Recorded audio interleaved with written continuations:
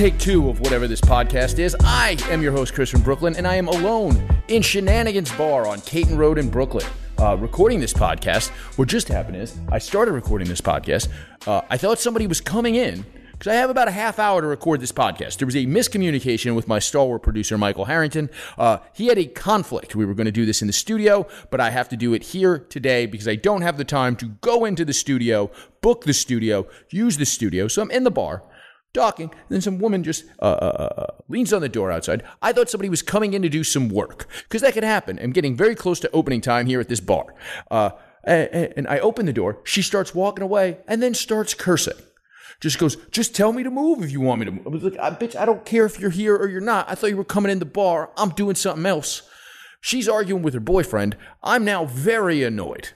I was already annoyed that I had to come here to record this. No offense to you people that are listening at home. I love all of you. That's why I'm doing this. I didn't want to miss an episode completely, so I'm cutting a short episode. I have a bunch of shit I want to talk about. You know, I was already recording. I was already doing a show. Middle of it. Stopped it. Then the whole thing starts a new file. And I can't keep going. I literally said, oh, somebody's coming in. Let me stop this. And I just probably won't be able to put out a show this week. Here's what I was talking about.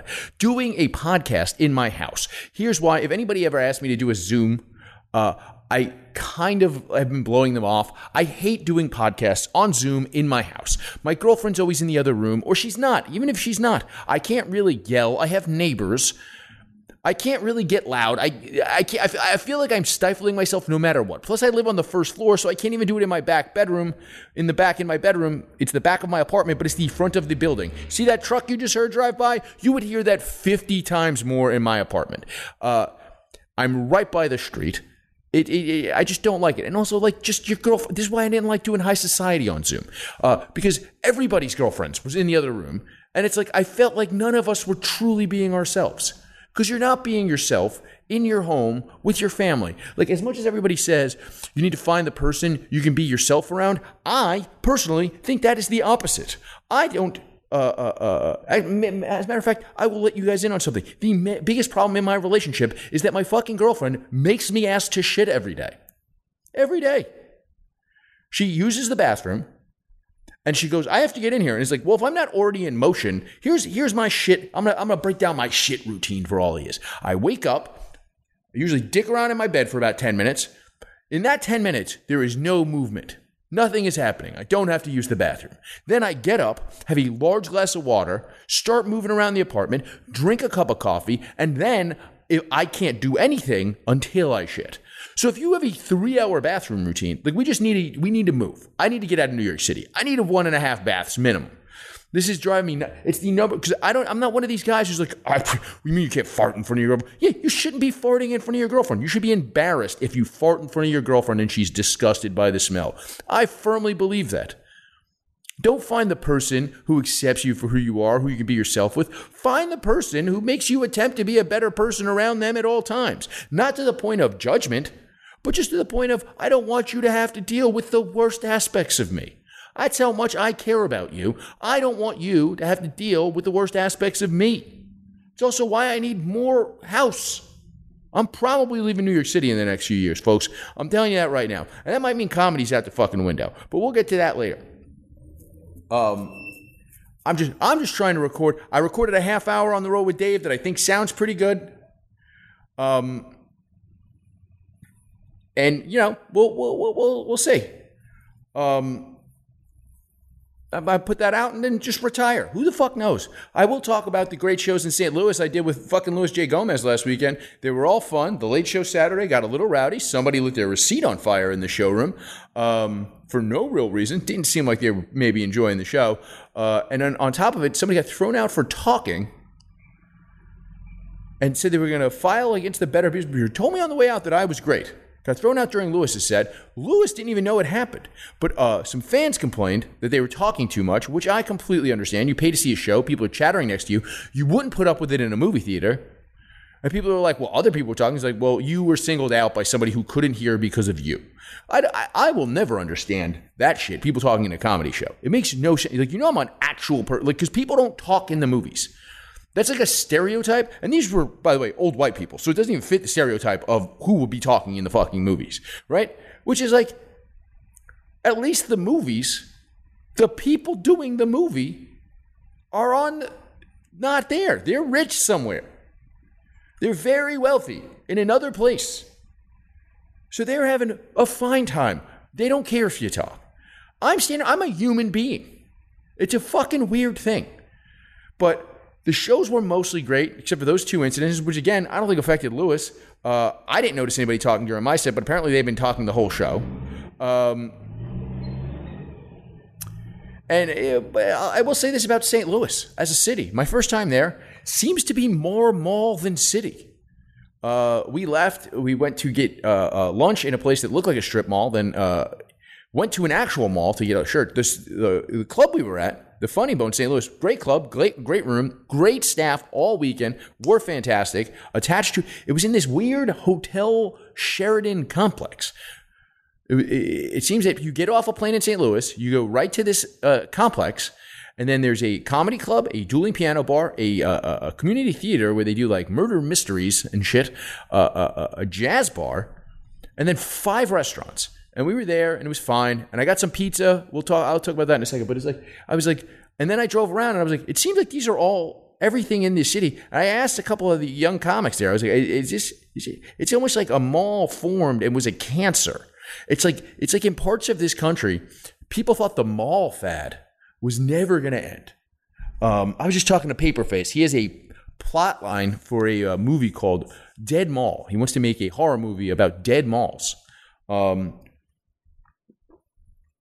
And so he was like, I kind of want to make it like a hood black mall. And I was like, all malls are black malls. When's the last time you went to a mall? Because in the tri-state area, if you go to a mall, they're all black malls. I don't know why. But in fucking St. Louis, that mall was 50-50. I swear to God, went to a regular mall. Lewis needed a new shirt. Went to a regular mall. I'm telling you, we got lunch at a nice restaurant. Not even really a chain. Good barbecue. Sugar Fire, it's called. It was in a mall. Then we left there to go to another mall where you can get a shirt. We were living in a mall, went to a mall to eat, had to go to a different mall for a shirt. It's all mall. It's like when cancer hits your lungs and your bones. It's like the fucking mall is in the marrow of that city. Even at the end of the Saturday show, Lewis went to bed. I'm sitting there. I'm drinking with one of these comics, some random fucking dude that was hanging around, and some broad, and we're drinking. And I'm like, let's go to a fucking St. Louis bar. I want to see what's going on. And they're like, this late, you're going to have to go to Illinois. And we went to Illinois. And we went to like a kind of hood club in Illinois. It was fun, but it's kind of weird. Like, they say like parts of St. Louis are kind of fucking ghetto. And we passed some spots, but I was like, well, they're not even open past fucking 1. He's like, yeah, a lot of places closed, like, blah, blah, blah. I was like, all right, this is fine. I didn't care that much at all. Like, I was just like, but it's like, what the fuck is going on down? I didn't even see Nelly or a single Saint Lunatic. Not one Saint Lunatic. Can you believe that? It's ridiculous. St. Louis. What a weird fucking city. But thanks to everybody who came out, I actually had a fucking blast. And now on to the pizza. It's on like a thick cracker thing, which I didn't hate. I actually kind of liked the thinness of it. And then they do this thing called Provel cheese. People were like, don't get the Provel cheese if you're from New York. You got to get mozzarella. And here's my thing. I'm doing the thing at the place that I'm at. I don't care that there's no fucking cheese. I want to try the cheese that's the St. Louis pizza cheese. And here's the thing. It was inexpensive. It came with these things called toasted ravioli, which is baked. It seemed like a fried ravioli, but they bake them. Those were delicious. That's like the St. Louis thing, is toasted ravioli, apparently, and barbecue, and pork steaks, which I don't really quite know. I ate one, but I'm not quite sure what it is. It seems to just be a large chop that they smoke. But this pizza was thin. It's cut into the square thing, which I don't love, but they do that in a lot of places, even though it's a round pie. Makes no fucking sense. But very thin, crispy. The sauce on it was good. And I didn't hate the Provel cheese. Kind of got a little smoky flavor to it. It's not as good as New York pizza, but I'd still put it over deep dish. Anything goes over deep dish. Dude, the only reason you would want a deep dish pizza is if you have a weird fetish for swimming through thick, viscous cum and period blood. Like if you want to feel like you're a fetus that somehow emerged from the harshest of fucking primordial oozes. You make a giant deep dish pizza and you swim through it, and it'd be like viscous cum and chunky period blood. That's what a fucking Chicago deep dish. I get out of here. Also invented by a Jewish person whom I love, but stick to pastrami. Stick to your fucking. I love a cream herring. I love a fucking bagel with lock. Just do those. What do you got to go into the pizza realm for? You can't even put meat on it if you're keeping kosher. It's crazy. Let's talk about some other stuff. There's shit going on in this world. First of all, here's a weird thing. They said that Harrington sent me this, even though he's not here. And also, I'm going to leave a chunk of the show at the end for Michael Harrington. It's going to be called Harrington's Corner. I'll let him know to put it in, and this should be out on Friday. I don't care what he says, that son of a bitch. He'll record anywhere from 5 to 10 minutes. It's called Harrington's Corner. And if it's not on here, you know who to email. You know who to tweet. Although, don't tweet him about the show not being recorded. That was kind of my fault. But Harrington's Corner will be coming up at the end of this program. But he sent me something about shoplifting in New York City.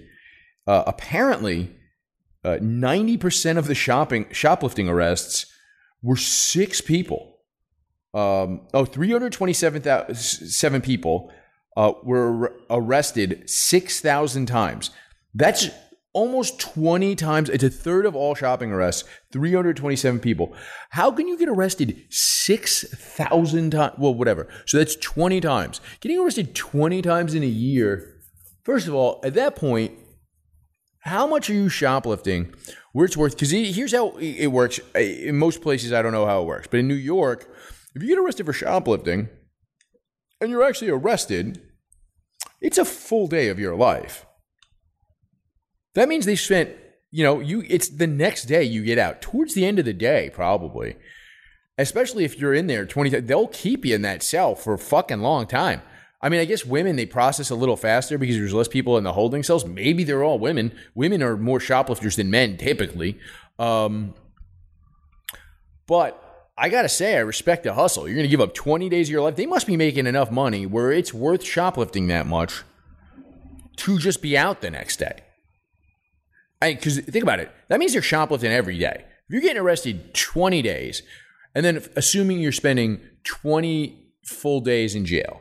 So the next day, let's say you're not shoplifting that next day. That means you probably shoplifting those are your only days off. You're shoplifting 345 days a year. And that's the fucking hustle, baby. Let's go. But how much do you got to be making to make it worth 20 nights in jail in a year, right? So 20 nights in central bookings. You figure that's 24 hours. Figure it's not fun, so you want good money for that. You got to be making $50 an hour for at least that time. I feel like you got to be making $600 a day for it to be worth getting arrested 20 times for shoplifting. Unless it's just homeless people who are trying to get arrested so they can get off the street in the cold. That's also possible. It is cold outside, and you can sleep in central bookings. There might not always be room, but you're at least in the holding cell overnight. Then they bring you to central booking. Then they process you. In the holding cell, it'll be you and a couple of guys. You can usually get a seat. And it's warm in there, and they'll feed you. And there's a toilet you can use. No showers, though. It's not like county jail elsewhere. But like I said, fucking get it, son. This was when we're talking about this fucking prison thing. I was just reading about in most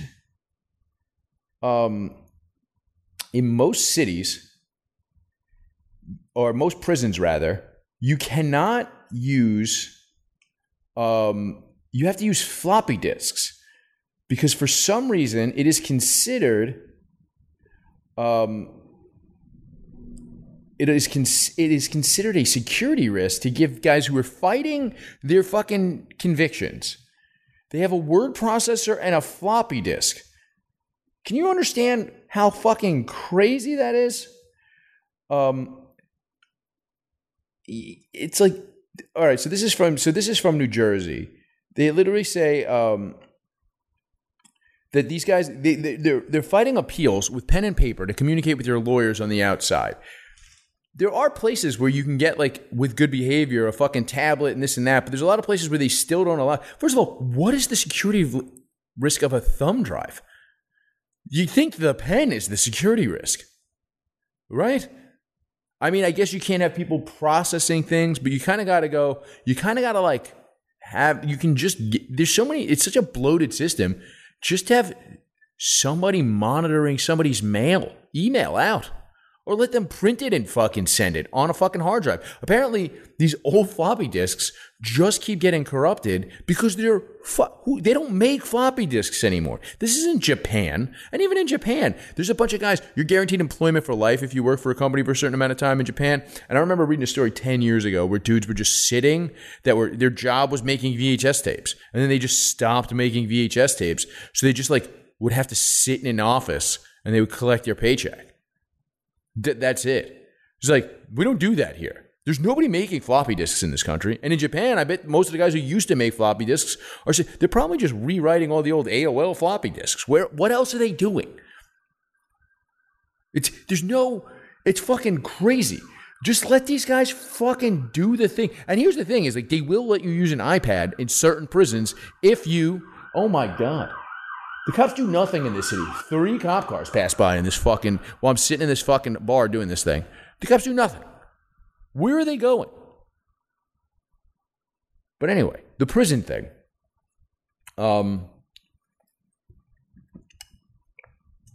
yeah, they have tablets in certain things. And the companies that of course the companies that have the contracts to provide tablets and digital services, they don't have a lot of apps on it. So you can't actually email your lawyer and this and that. They're like supposed to be like educational, but they're very rarely have any of that. It's like very basic games on it. And they charge the state insane amounts of money.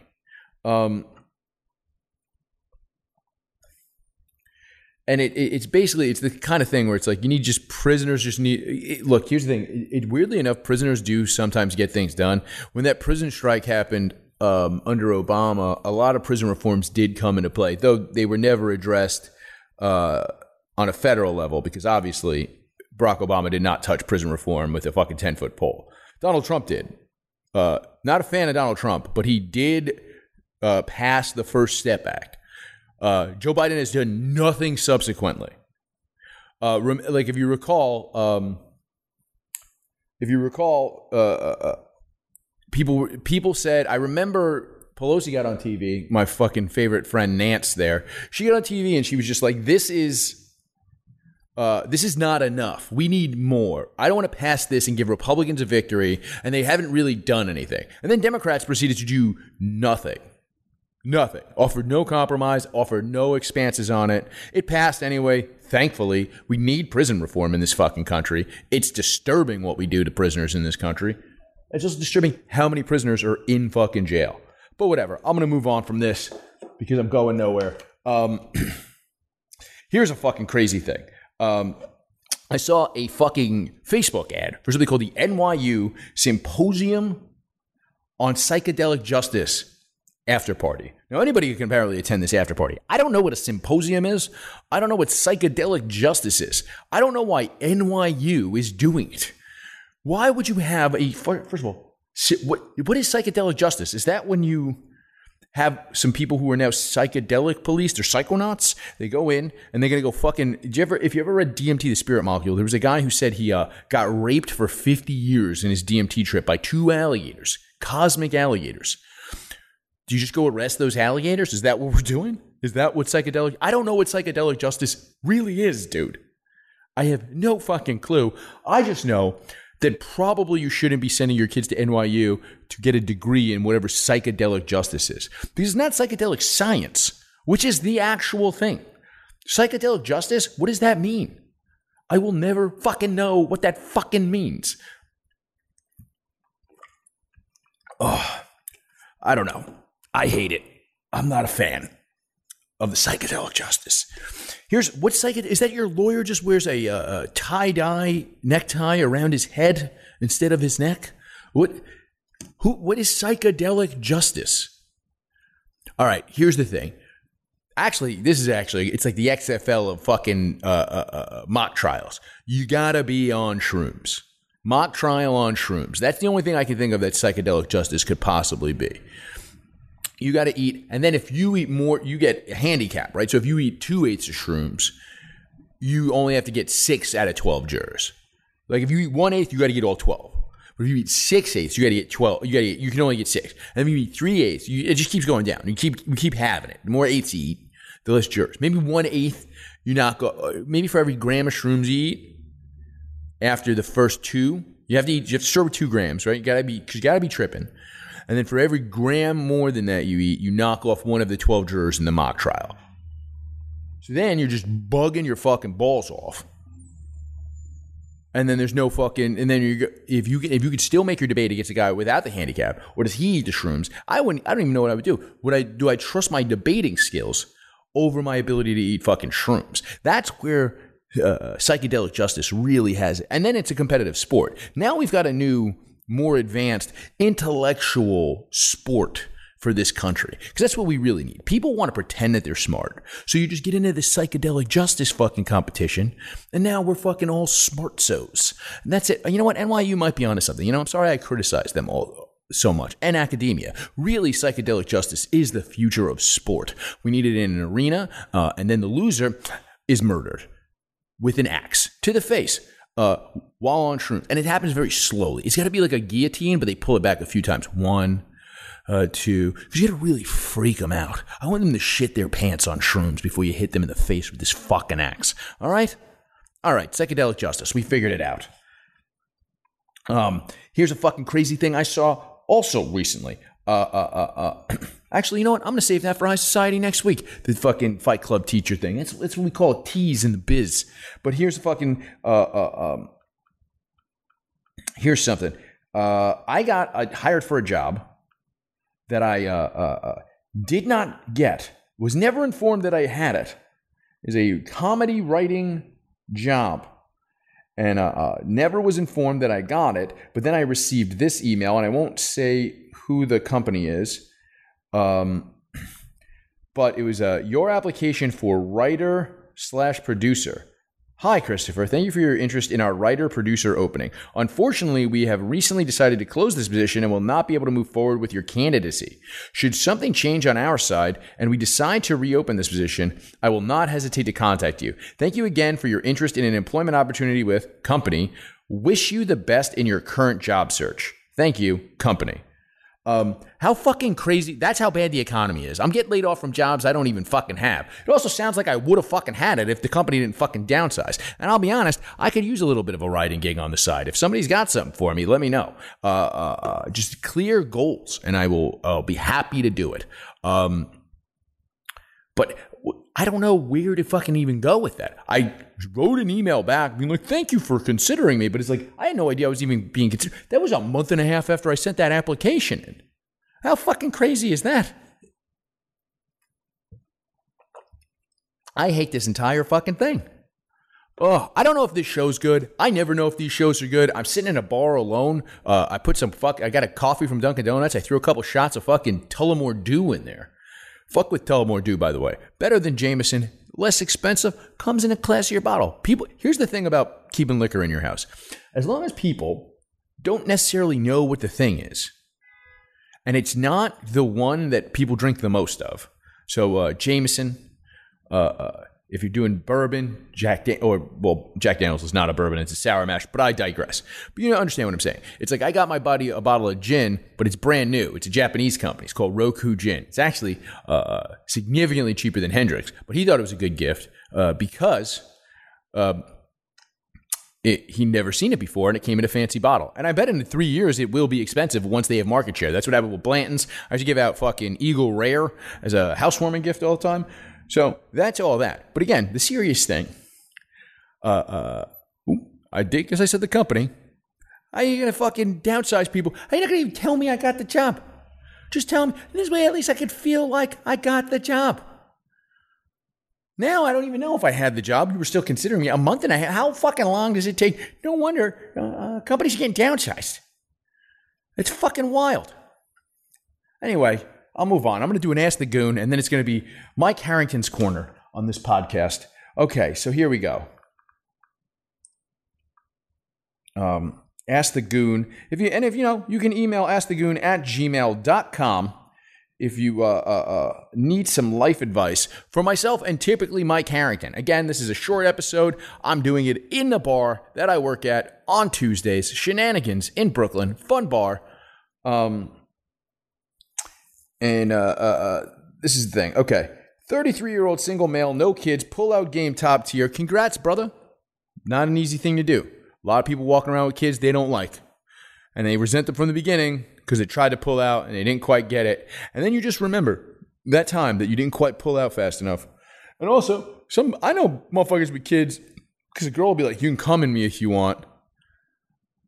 Motherfucker, I know a guy who had twins. Girl was gorgeous. She was like, you can come in me if you want. And he just did.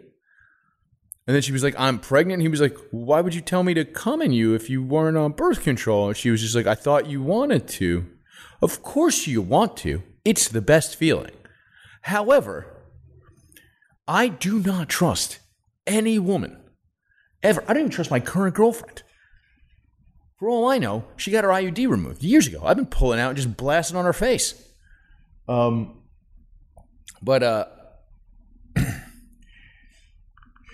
So congrats on the pullout game. But just got laid off from my part-time bullshit government job last Friday. Videographer for mayor of Roswell, Georgia. I didn't even know there was a Roswell, Georgia. Are there just weird hillbilly fucking aliens there? Are there just Roswell, Georgia? Okay, that's what we're doing. Got it. He also does freelance videography. He said it was gay as shit. Example, he's led into prayer before every committee meeting. You don't have to do the prayer. Just let your mind wander. Like, that's the thing about praying. I don't think I paid attention once in church, and my grandmother made me go for a decade. Who cares? Job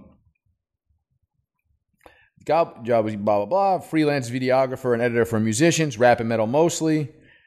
And comedians. Holler at your boy if you need a clip editor. Work for comedian, and comedian. All people I respect. Hook me up with a deal. I'm helping you out. This is free advice. Let me get a deal. Working on a few short films. Film industry is kind of halted here in ATL. Union strike or some bullshit. Well, come to see me and notwithstanding, come see me and Ryan Long next weekend in Atlanta. But union strike or some bullshit. I'm not in local 479. Don't have money to move to like NY, New Jersey, Austin, or LA. Not really sure what my next move is other than keep pursuing these creative projects and hoping to make someone I work for pop so that I can work for them full time. Guess my question is, what would you do? Here's the thing about working for somebody and making them pop.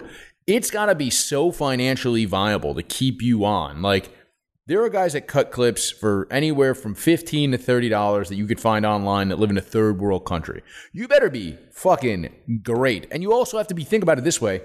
It's like, I don't make enough money doing fucking comedy. Like, I make some money. It is like a good chunk of my income. But in order to have like somebody like full-time, why do you think you don't see a lot of clips from Notes of a Goon? Is because I can't afford to pay enough money to get the clips from, like, it's like, you know what I mean? Like, the amount of money, like the amount of investment I would have to put in this to maybe get something out of it. And it's such a fucking crazy thing. Thank you for asking this question, by the way, because I've been thinking about this for a fucking while. And it's like, how come, like, how come, like, you gotta make this investment, and then it's like nothing happened. I didn't get into comedy to sit in front of a fucking computer all day. I got into comedy because I wanted to not have to swing a hammer. But I'd rather swing a hammer than work in a cubicle. And if the actual job then becomes editing video, why am I doing it? You got to be so far ahead that you can afford a video editor. And it could be like, yeah, sure. Are you good? You're in America. I can afford to talk to you. You're going to be like wealthy. Or just like be like, all right, I guess I don't make money doing comedy and I have to get another job. Like, those are your options with that shit. Like, particularly if you're not quite there where you're making money yet. It's like, all right, do I invest in this? It already takes up, even if you're not doing that, it already takes up so much time. And then it's like, all right, I guess I'll spend all of the money I make doing comedy that takes up massive amounts of my time, investing and hoping I get a ton of followers So so for as far as blowing people up, I mean, just do good, consistent work and be fast. Like, to me, that's the best thing you can do. And then go to the people you currently work for and be like, hey, if you can get me some more clients, I'll still give you priority. But in order for me to be able to keep doing this at the rate I'm giving you, I need more clients. That's actually probably the best way you'll get more clients. Because you're not going to want to work for one person full time. You don't want to put all your eggs in the basket of one guy. You want to have 15 clients. Because this way, if you lose 3 of them, you can still make your nut. That's really the actual thing. But I would say ask the 3 comics that you listed here. Be like, hey, can you do me a favor? I assume that you're doing this for them for not top dollar. Be like, hey, I just lost my job. Why wouldn't you? Look, if they say no, they say no. I don't know how good your relationship is with these people. But if you go, hey, this is what I need. Or give them, be like, I'll give you 2 free clips if you can just tweet this. Be like, hey, my great video editor, blah, blah, blah. If anybody needs a video editor, he's very reasonable. He'll send you a quote, boom, put your email in it. Might help, might not. I don't know. As for the union strike in fucking Atlanta, that's going to fucking fizzle out quickly because I'm pretty sure Georgia's still a right to work state. And, I always think about this is I've been told down there, it's hey, I got buddies who went down there because they didn't want to get into SAG because they booked a bunch of commercials and they fucking literally were like, well, I could still get the good SAG roles. So if you book a featured speaking role on one of these fucking network TV shows, they'll fucking let you go. And you can run for a fucking minute. So I think that'll dissolve quick because, anybody can just compete with it. If enough people that have experience find out that they're not doing this, that enough people will just go down there and be like, hey, we'll do it. You could be a scab right now. So just kind of look for stuff. I get that a lot of productions have slowed down because a lot of TV companies want to be union because of the, perceived thing. But a lot of the reason why a lot of this TV production shit moved to fucking Georgia is because of the right to work stuff. So they can fucking use people who are non-union sometimes because if they run out of people, that's another thing. Is up here, it's they'll run out of people to work on some of these movie sets. And I ended up doing it last year because it was they were hey, we're out of guys. And I was just, and somebody was like, hey, you want to make a bunch of money? You'll get the union rate. And I was like, yep. And I just did it. It was fucking great. I would say that strike won't last too long. Think about it. The IATSE strike up here lasted, I think, 2 weeks before motherfuckers were like, we got to go back to work. People in the fucking film industry, they live hand to fucking mouth. They spend it as soon as it fucking comes in. But anyway, I'll do one last thing and I'm going to get the fuck out of here. Here's a crazy thing that I thought of the other day. Remember when you were young and people first started getting hand jobs and blow jobs at parties and you were like, whoa, that's fucking crazy. This is just a thought. And then that fucking goes for a while. And you're like, that's so crazy. And then at some point in your 20s, you're at college parties. Somebody's always getting blown or having sex in a bathroom or fucking at a house party, fingering a chick on a couch while they're still talking to you. Fucking, it's crazy. Or dude, how many times do you have a chick's hand down your pants while you're just having a conversation under a table when you're in fucking your early 20s? Fucking, first of all, fantastic, by the way. Just such a great thing. And then all of a sudden that gets super weird again. And if you do that, people who do that after that time where all of a sudden it gets weird, you're like, all right, these guys can't come. They got to have their own parties, which are fucking weird sex parties, which are, I don't know. I never been to a sex party. I'm glad I never been to a sex party, kind of. Kind of wouldn't mind checking one out as an observer, but I don't want to participate. I just want to walk around and take a look at some gross shit. Me and my girlfriend talked about it at one point, and then we both were like, I don't know, this could really... it was really more me. The fights that this could end up in.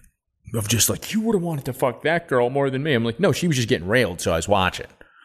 You weren't getting railed, which, thank you. Appreciate it. Keep it tight, you know what I'm saying? It's the sex party thing. People were into it. I'm very glad also that I'm not a fucking almost 40-year-old man who's that's a massive part of my social circle. That would get so fucking weird and so fucking old so fucking quickly. And I wouldn't love it. I just wouldn't love it. So yeah.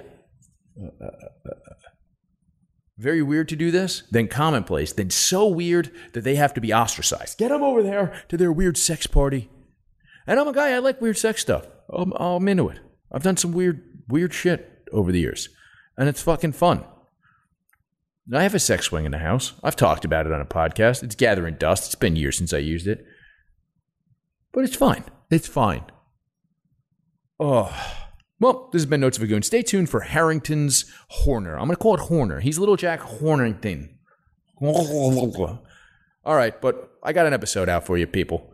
Also, check out our good friends over at YoKratom.com. YoKratom is the home of the $60 kilo. That's YoKratom.com, the home of the $60 kilo.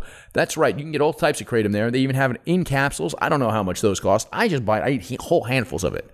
And it's powdery and it gets caught in my throat.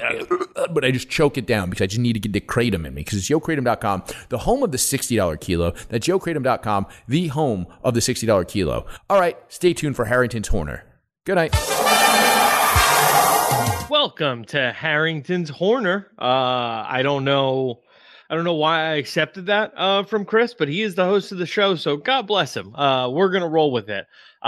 So the one thing that I had to bring to the show, because Chris always shits on me. Oh yeah, what'd you send in this week? What crazy, crazy things going on with trans people you have to talk about, or something along those lines. And I'm not doing that today, right? I sent him one story for the show that I thought we were going to record on Tuesday last week, because it jumped out to me. Because there is something that I've been fearing. We talked about it a little bit on the show a few weeks ago. But this new super PAC between, I believe it's Brazil, Saudi Arabia, Iran, Russia, and China. India might be in it as well, where they agreed to, just sell oil to each other and to move off of the U.S. dollar in favor of the Chinese yuan, which is the sign of a declining empire, right? Like, the old adage used to be, people are always going to want dollars, right? The dollar always has value because people always want dollars, because dollar is much like English is the unofficial language of the internet. It's the unofficial language of problem solving, because most computer technologies were based out of America. English became the language for worldwide problem solving, the same way that numbers became the worldwide language for mathematics. So in that same vein, as long as the dollar is the thing being primarily traded throughout the world, then America is always going to hold a certain sway, right? If you have to convert your sterling to U.S. dollars to buy, stocks or bonds in England, if you have to convert, rupees to dollars to buy stock in India, or, on down the line, the American dollar is always going to retain some value, right? To a significant degree, as the most traded currency on the planet. So because of this new thing where the yuan is going to be used more, that is, Putin is sending it up as a signal flare that the United States is crumbling, and soon we will no longer be the world superpower. So I found this video of a guy who, just making assumptions here. He doesn't say it specifically in the video, but I think you'll understand why I believe this, from a Chinese expat, talking about why the yuan will in fact never be the predominant currency worldwide. And I'm just going to play a little bit of this right here. The pundits started to panic just because of a shit post by Putin. Like, when can you stop listening to that dumbass bunker bitch? You can mark my words. The Chinese yuan will never become an international currency, let alone the main one. Why? Because China doesn't want it to happen. Putin might want it to happen, but Xi doesn't. Here's why. Firstly, you should know that China's wealth is concentrated in a group of crazy rich people. They have wealth beyond your wildest. Some crazy rich Asians, you might say. Dream. Okay, you might think their closets are filled with Hermes or Chanel. No, they're filled with cash from the floor to the fucking ceiling. Just like rich people elsewhere, they are assholes with shady businesses. But what makes them different from the American rich assholes is that they don't want to stay in the country that made them rich. Weird, huh? Their entire life pursuit is to fucking run or at least help their kids run. Folks in China. Do you know that that's true? Right? Like when they just found a secret Chinese police station in New York. Yeah, they're telling the truth here, right? Like the CCP does have outposts all over the world to keep tabs on expats because according to them, like you're all part of the same machine. So yeah, I do see that. I mean, it seems to be a pretty recurring theme, right? You make a bunch of money in China, you want to be anywhere but China. China even used the English word run to specifically refer to the action of leaving the country. So the rich people want to leave, but the only thing that holds them back is the fact that their wealth is yuan denominated. Dun, dun, dun. You know what I mean? They can't spend their money elsewhere. China doesn't let them sell their yuan beyond a certain quota. So rich people can only spend a tiny share of their wealth outside China. Now imagine what will happen if yuan becomes an international currency that's freely exchangeable. These mega rich people will be out of their birdcage. They'll swarm into luxury properties outside China like zombies chasing meat. And back home, the yuan-denominated assets will just collapse.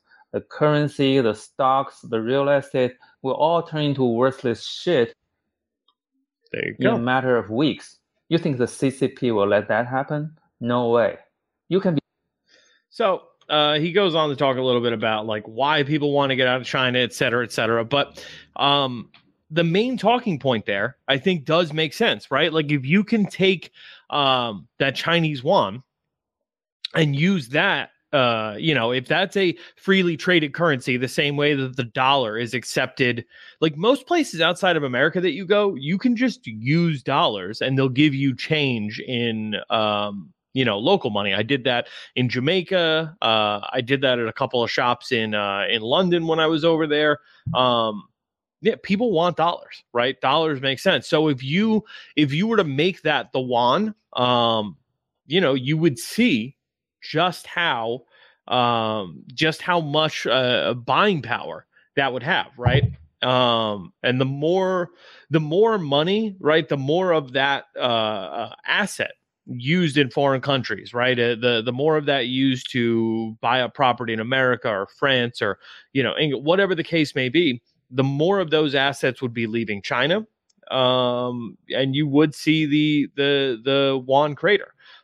Which would be pretty damn bad for China. So I do agree. I don't see that happening. And then here, I'm just going to bring this up on screen for a second. Oh yeah, I forgot this is audio only. So this is a graph here that shows the world foreign exchange reserves, right? So currently, the United States is the most traded currency at just under 60%, 59.8. Euro second most at 19.7%.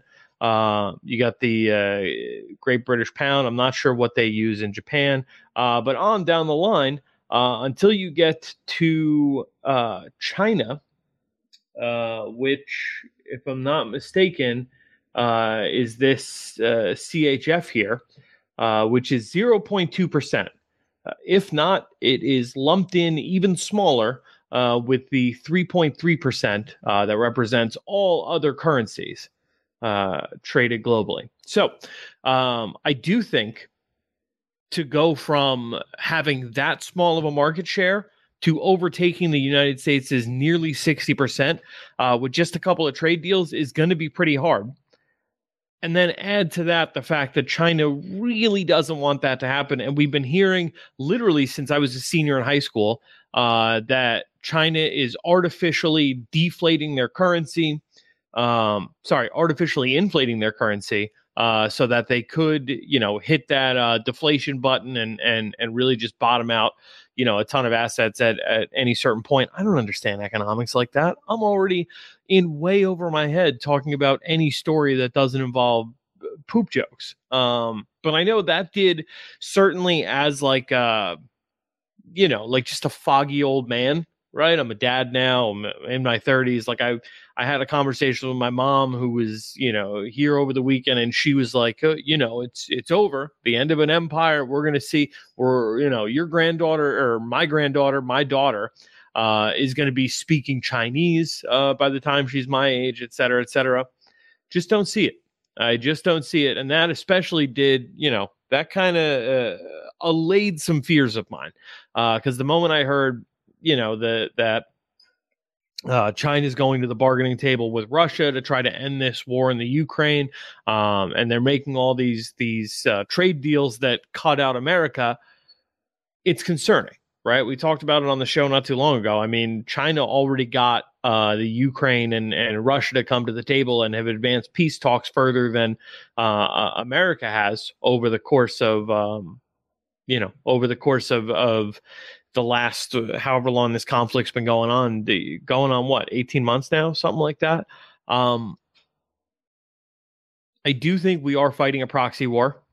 I do think that, a lot of this is just keep the military industrial complex running. We got out of Afghanistan and we had to funnel these funds somewhere. But I still do, I think we're getting rid of our surplus. We're having Ukraine pay, 10 cents. The Ukraine is paying $1 on the 10 cents in loans that we're giving them with all this equipment. We're giving them a lot of our surplus, a lot of our, more antiquated, outdated equipment. So I do think like I said, I was talking to my mom who watches Fox News every night, and she's convinced that we are going to be in a shooting war with China. I don't believe it. I think it's business as usual. Business is going well, and we're not about to mess that up for Taiwan of all places. But specifically here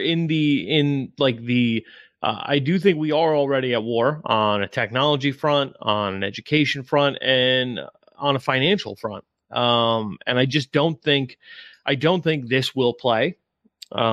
Especially, that just did kind of put me at peace a little bit, knowing just how fucked the Chinese would be if the yuan was as freely traded as the US dollar, and just how much of a hit they would take. Right? Like if you lose out on, America was to lose its top 1%, that's what, like 90% of the wealth in the country.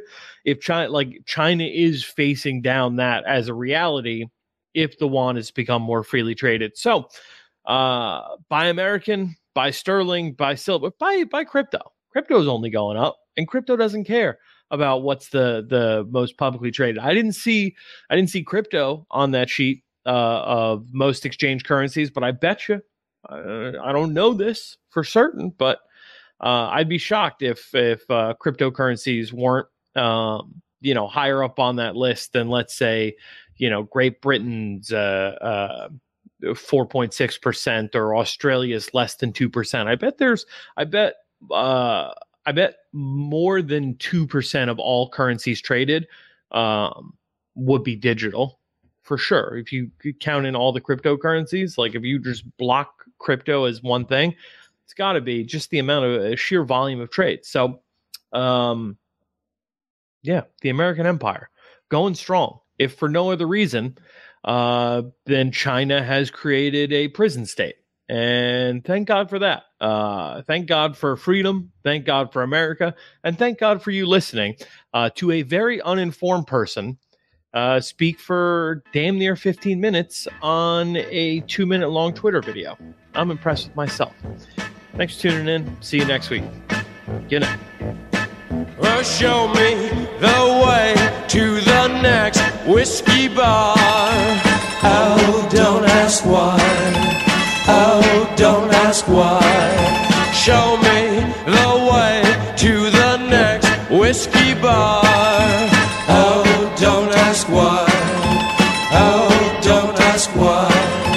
For if we don't find the next whiskey bar, I tell you we must die. I tell you we must die. I tell you we must die.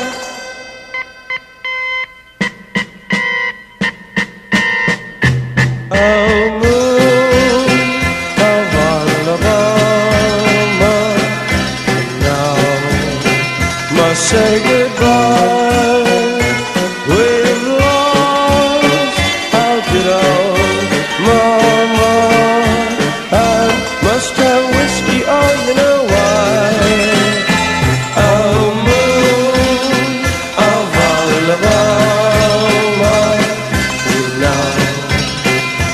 say goodbye. We've lost our good old mama, and we must have whiskey, oh, you know why. Yeah.